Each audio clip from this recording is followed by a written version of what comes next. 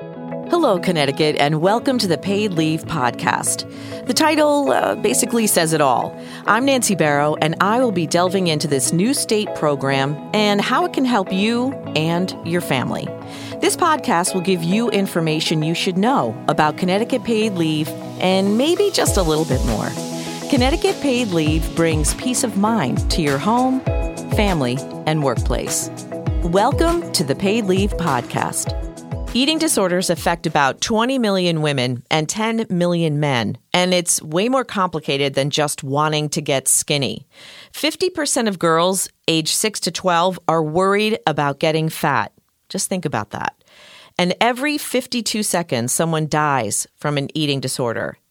Connecticut Paid Leave gives 12 weeks of income replacement when you need to take leave from your job to take care of your own serious health condition or that of a loved one as a caregiver. We also cover mental health treatments and addiction treatments if you are incapacitated and get continued treatment from a healthcare provider. We have 3 types of leave. There's the block leave where you take all 12 weeks at once if you need it, or intermittent leave so you can continue to work and maybe take time off for doctor's appointments or therapy. And there's reduced schedule leave where you can work maybe a half day and do half a day of treatment. Some people get confused with FMLA and Connecticut paid leave. FMLA will give you job protection when you're on leave, and Connecticut paid leave gives you the income replacement while out on leave. They are 2 separate programs. Here to talk about eating disorders is Rebecca Bardwell-Dueco, and she is the Assistant Vice President of Clinical Operations and Ambulatory Services at Walden Behavioral Care. She earned a master's degree in mental health counseling and is a certified eating disorder specialist who has worked with some state agencies like DEMAS and DOC. Rebecca, welcome to the podcast. Thank you so much for having me. Can you give a little background before we get started? Because you've been in the treatment portion of eating disorders pretty much your whole adult life. My senior year of college, all my life, I always wanted to train marine animals. I might have a slight obsession with manatees. And so I did an internship my senior year, like any responsible senior college year student would do, and quickly discovered that it was not what I had thought I was signing up for. So I had to break the news to my mother. And that semester, my senior year in college, I had taken an abnormal psych class and found that I actually wanted to go to class. Even though it was one of those larger lecture size classrooms, I was pretty excited. I don't think I missed one. I read the whole textbook before we were even halfway through the semester. And it was just something that really felt important to me and that I felt really passionate about. And so I quickly learned in order to do anything with the field, you needed at least a master's degree. So I went right into grad school. And I do think it was fate or beshert or whatever word you want to use for it.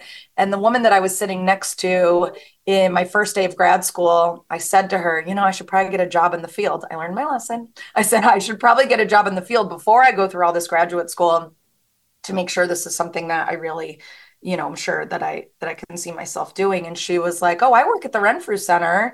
And we're always needing psychiatric technicians and things like that. And I was in grad school in South Florida, and the Renfrew Center of Coconut Creek is right down the road there. And I was immediately struck by how debilitating this illness was. I think that eating disorders get a lot of, are often glamorized and often seen, I think when people ask me what I do and I say I work with people with eating disorders, I often hear things like, oh, I wish I had an eating disorder, or, and make comments like that. And it's hard to hear things like that. Or when people say like, oh, I definitely have this type of eating disorder, because eating disorders are not glamorous. They are not fun. Nobody wakes up in the morning and says, I think I'll have an eating disorder today. They are debilitating, deadly illnesses.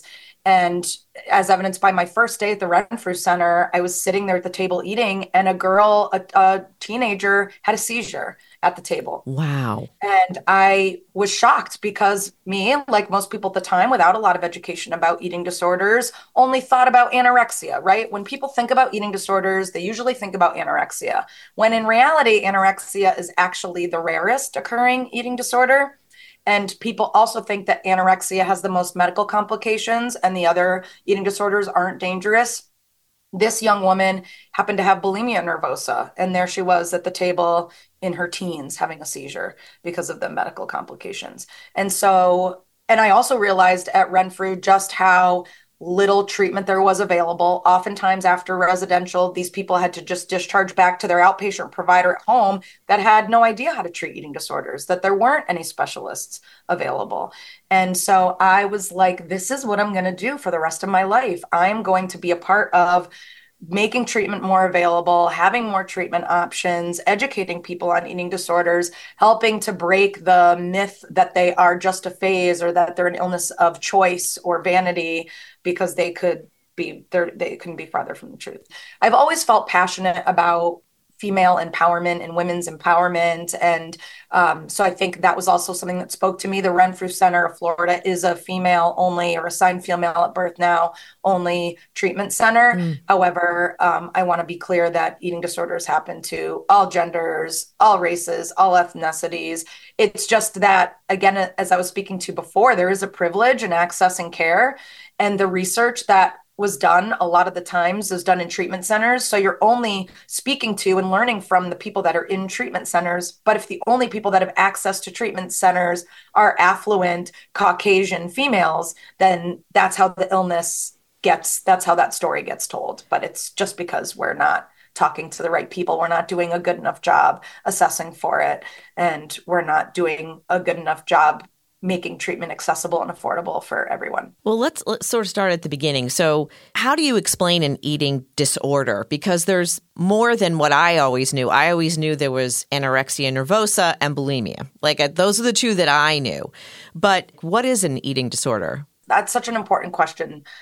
When people think of eating disorders, usually anorexia jumps right into mind. And I think because it's been the most visible, and it is something that people think they can see and notice in other people, and it's often glamorized. And then you're right, second place usually goes to bulimia nervosa. But again, because of the stigma of binging and purging via self-induced vomiting or laxatives, there's more shame that comes with that illness, whereas there seems to be, and there is shame for the person who has anorexia nervosa, but there is less shame publicly for people that have anorexia. There's almost a fascination with it versus, something that's more ego dystonic or goes against your own values, right? Right, So, because I think with bulimia, you're still eating, but you're just throwing it up, right? So with anorexia, you're not. You're restrictive with what you won't eat. that's another thing that people don't realize is that there's actually two types of anorexia nervosa. So there is the anorexia nervosa, the restricting type, which you, like many, many, many others, think that that's as far as it goes. But there is actually also anorexia nervosa binge purge type. People with anorexia nervosa also binge and purge. That was my freshman college roommate. She was anorexic and she had bulimia, and I was like, this is just awful. And she left after the first semester, she left school. I hope she left to get some treatment and some help. I hope so too. Yeah. So it's extremely dangerous because, restricting food obviously disrupts not only our psychological systems, but our medical, reproductive, endocrine systems. And then when you add in binging and purging, that disrupts your electrolytes as well. So bulimia nervosa is an extremely dangerous eating disorder, as is anorexia, as is binging disorder, as is atypical anorexia, as is ARFID. And I think the theme here is that all eating disorders are dangerous, not just anorexia. And again, anorexia nervosa has also a binge purge component to it. So people with anorexia nervosa do also binge purge.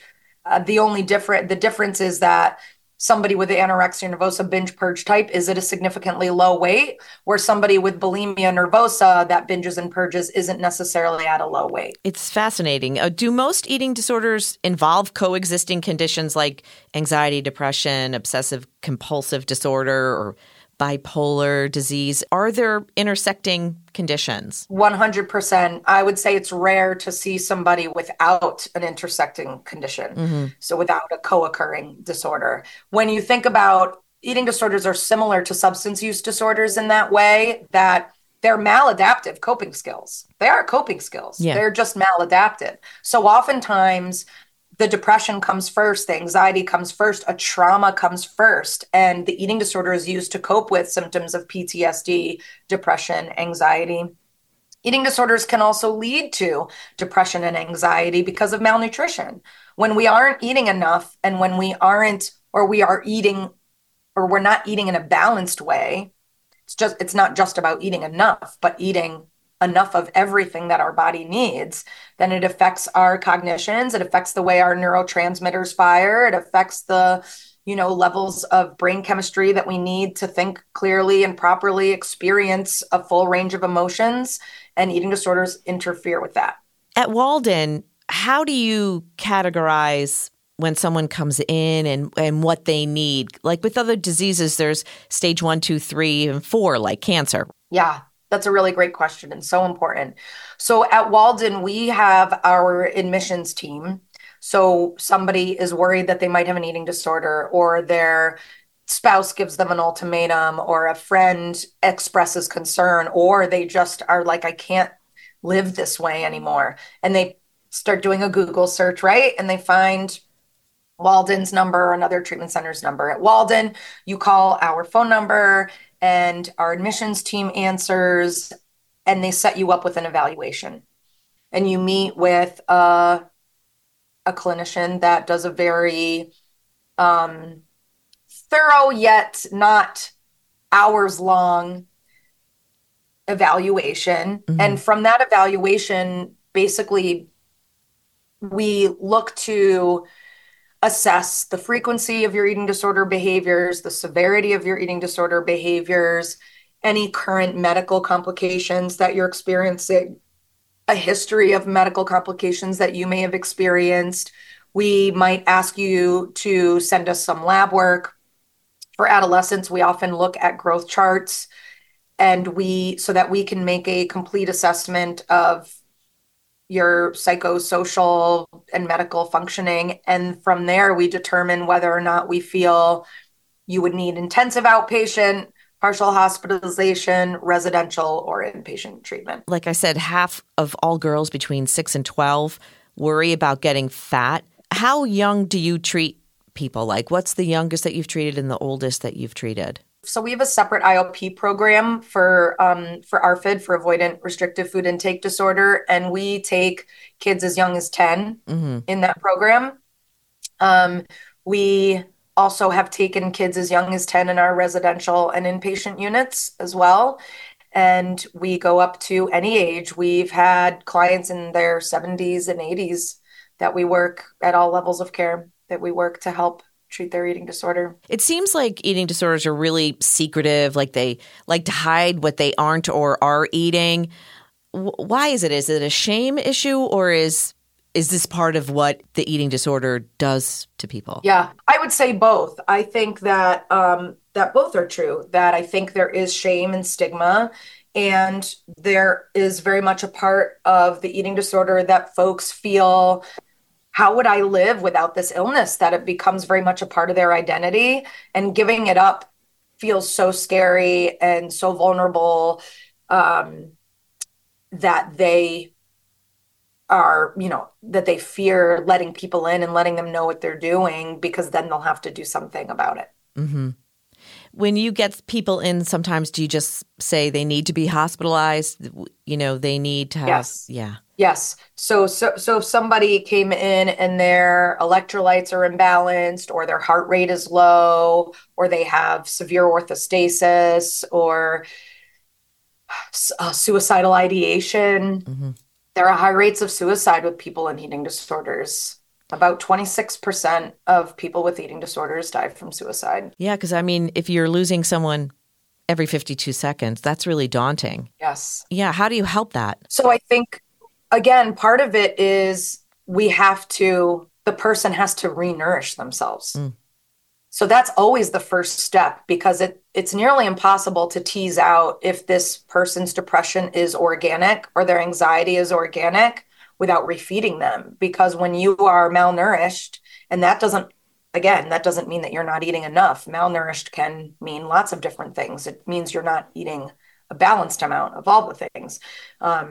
So first we have to work on renourishing people and refeeding people. And even that can be dangerous because our bodies are these amazing machines that are programmed to keep us alive no matter what. So the body will just work to find, a new homeostasis. So we have to monitor people often daily when they are nourishing themselves in a better way to make sure that the body is slowly readjusting to that. And then we have to see, and do an assessment of what medications might be helpful for this person's depression or anxiety. We also do treat PTSD co-occurring with the eating disorder. So at Walden, we use CPT, which is cognitive processing therapy, to treat PTSD symptoms while people are in the process of being treated for their eating disorder, because it makes sense. Why would I feel safe enough to give up my eating disorder if I don't feel safe enough in this world? And why would I just give that up and be left with nothing but feeling unsafe? I know everything is individualized because no two people are the same, but what is the average stay to treat an eating disorder at Walden? And do they gradually go back into less therapy, less time in therapy? The average length of stay at eating disorder treatment centers is a very different conversation than what would be the ideal length of stay. Right. So because you remember, we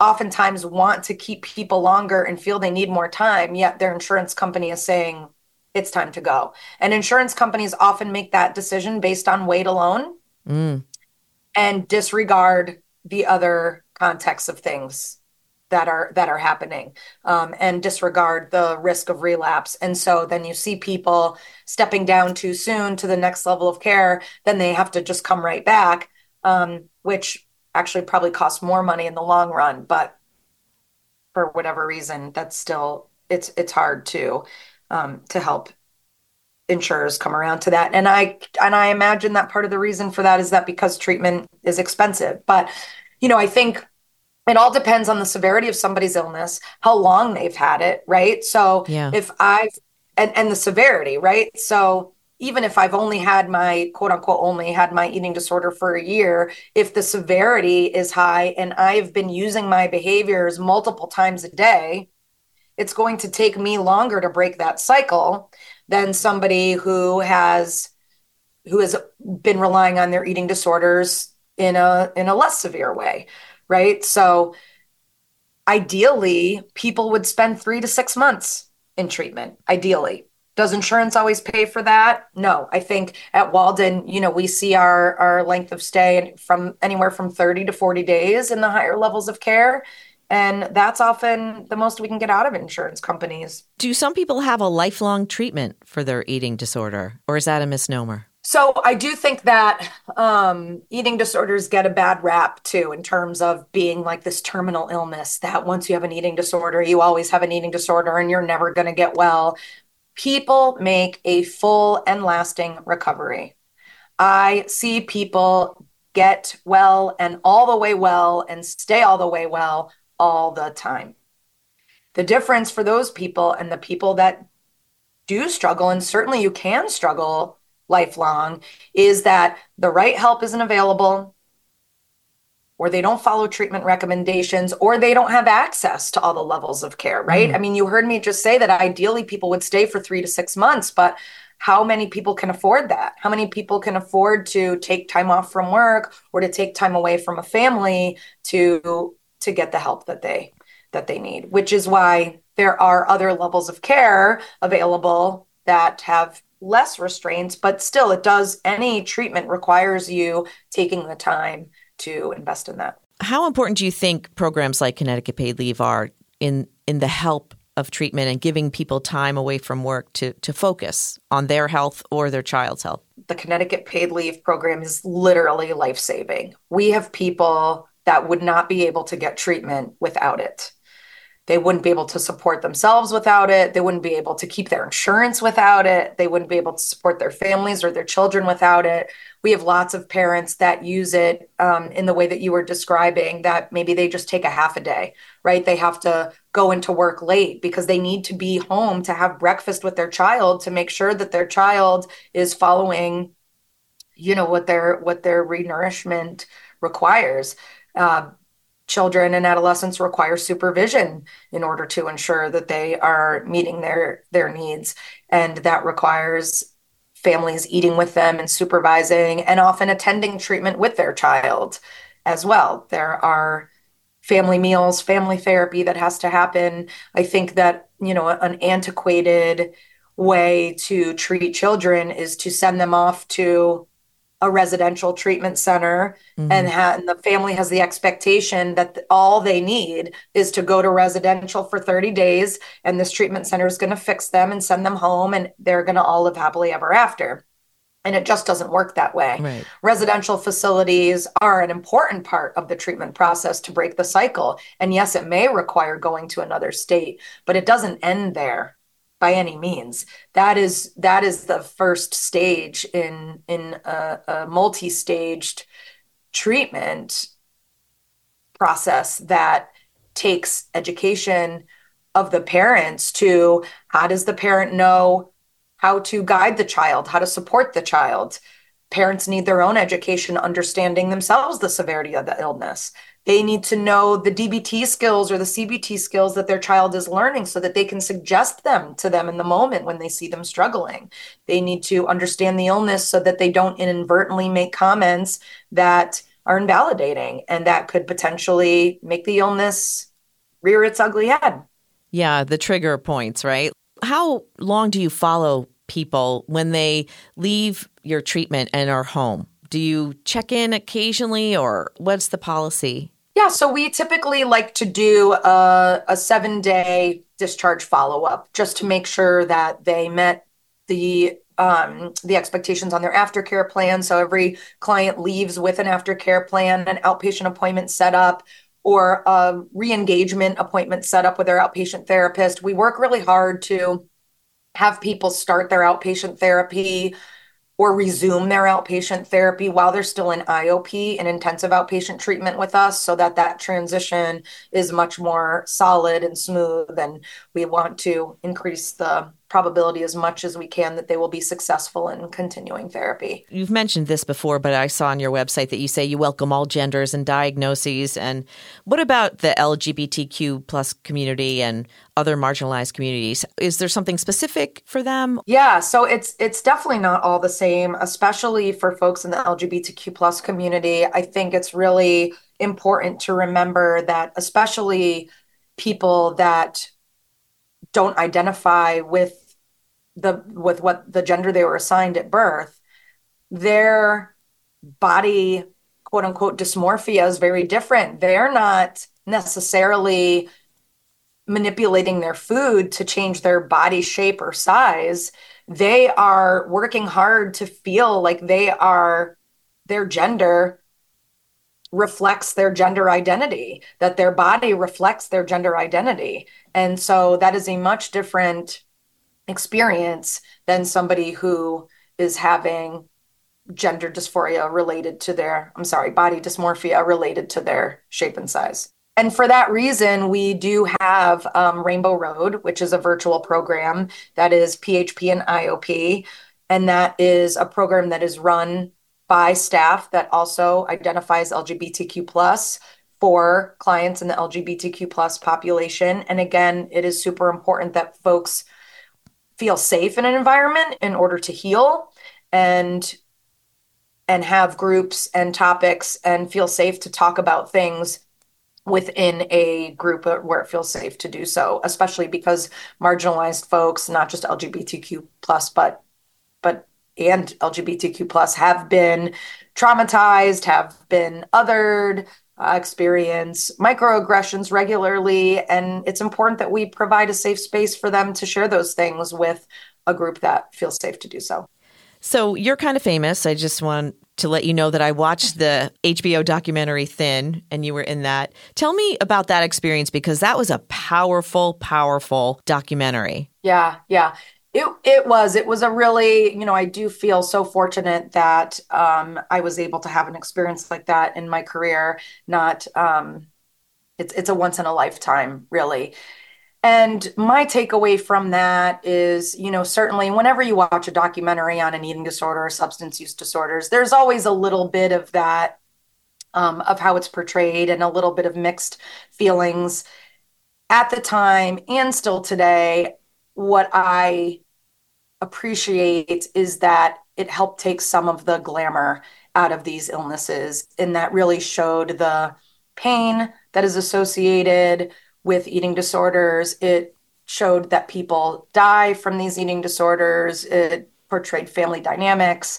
It portrayed some treatment center dynamics. It portrayed weight stigma and so many important topics. A lot of people say dieting's just a normal part of life, but it's not, because it can get deadly like it did in Thin. Yeah, it's not really. I think it's one of those myths that, similar to every college student binge drinks, that like everyone diets, and I think that diet culture is very powerful, and it seeps into all of our brains through social media and through commercials, and depicts people being happier because they're on a diet.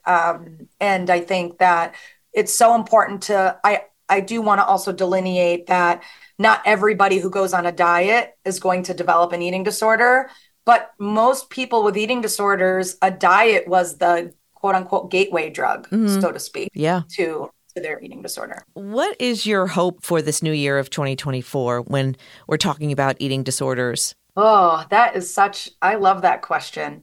My hope is that at the lowest levels, pediatricians, primary care physicians, parents, spouses, loved ones, we have to do a better job assessing for these illnesses. When you walk into your primary care physician's office, you fill out a survey about substance use, you fill out a survey about depression.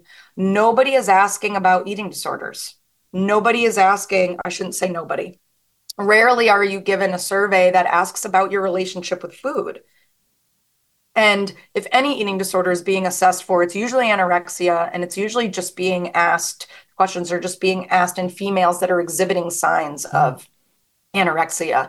And we have to do a better job assessing for these illnesses. Again, because of the shame and stigma involved, people aren't going to just come out to their doctor and say, I think I have an eating disorder, especially because most of the time, again, anorexia nervosa is the rarest occurring. So most of the people, when they do express a concern about their relationship with food, if they aren't underweight and significantly underweight, the doctor will say, but you don't look like you have an eating disorder. So what should people look for as a parent or a friend, maybe telltale signs that someone has an eating disorder? Yeah. So, I think I don't want to just talk about dieting because I think that that's obvious and that's talked about enough. Mm-hmm. But I think you can tell when somebody's relationship with food is changing if you're looking for it. And I think that we have to be aware of it too, and to not ignore things that we see. It might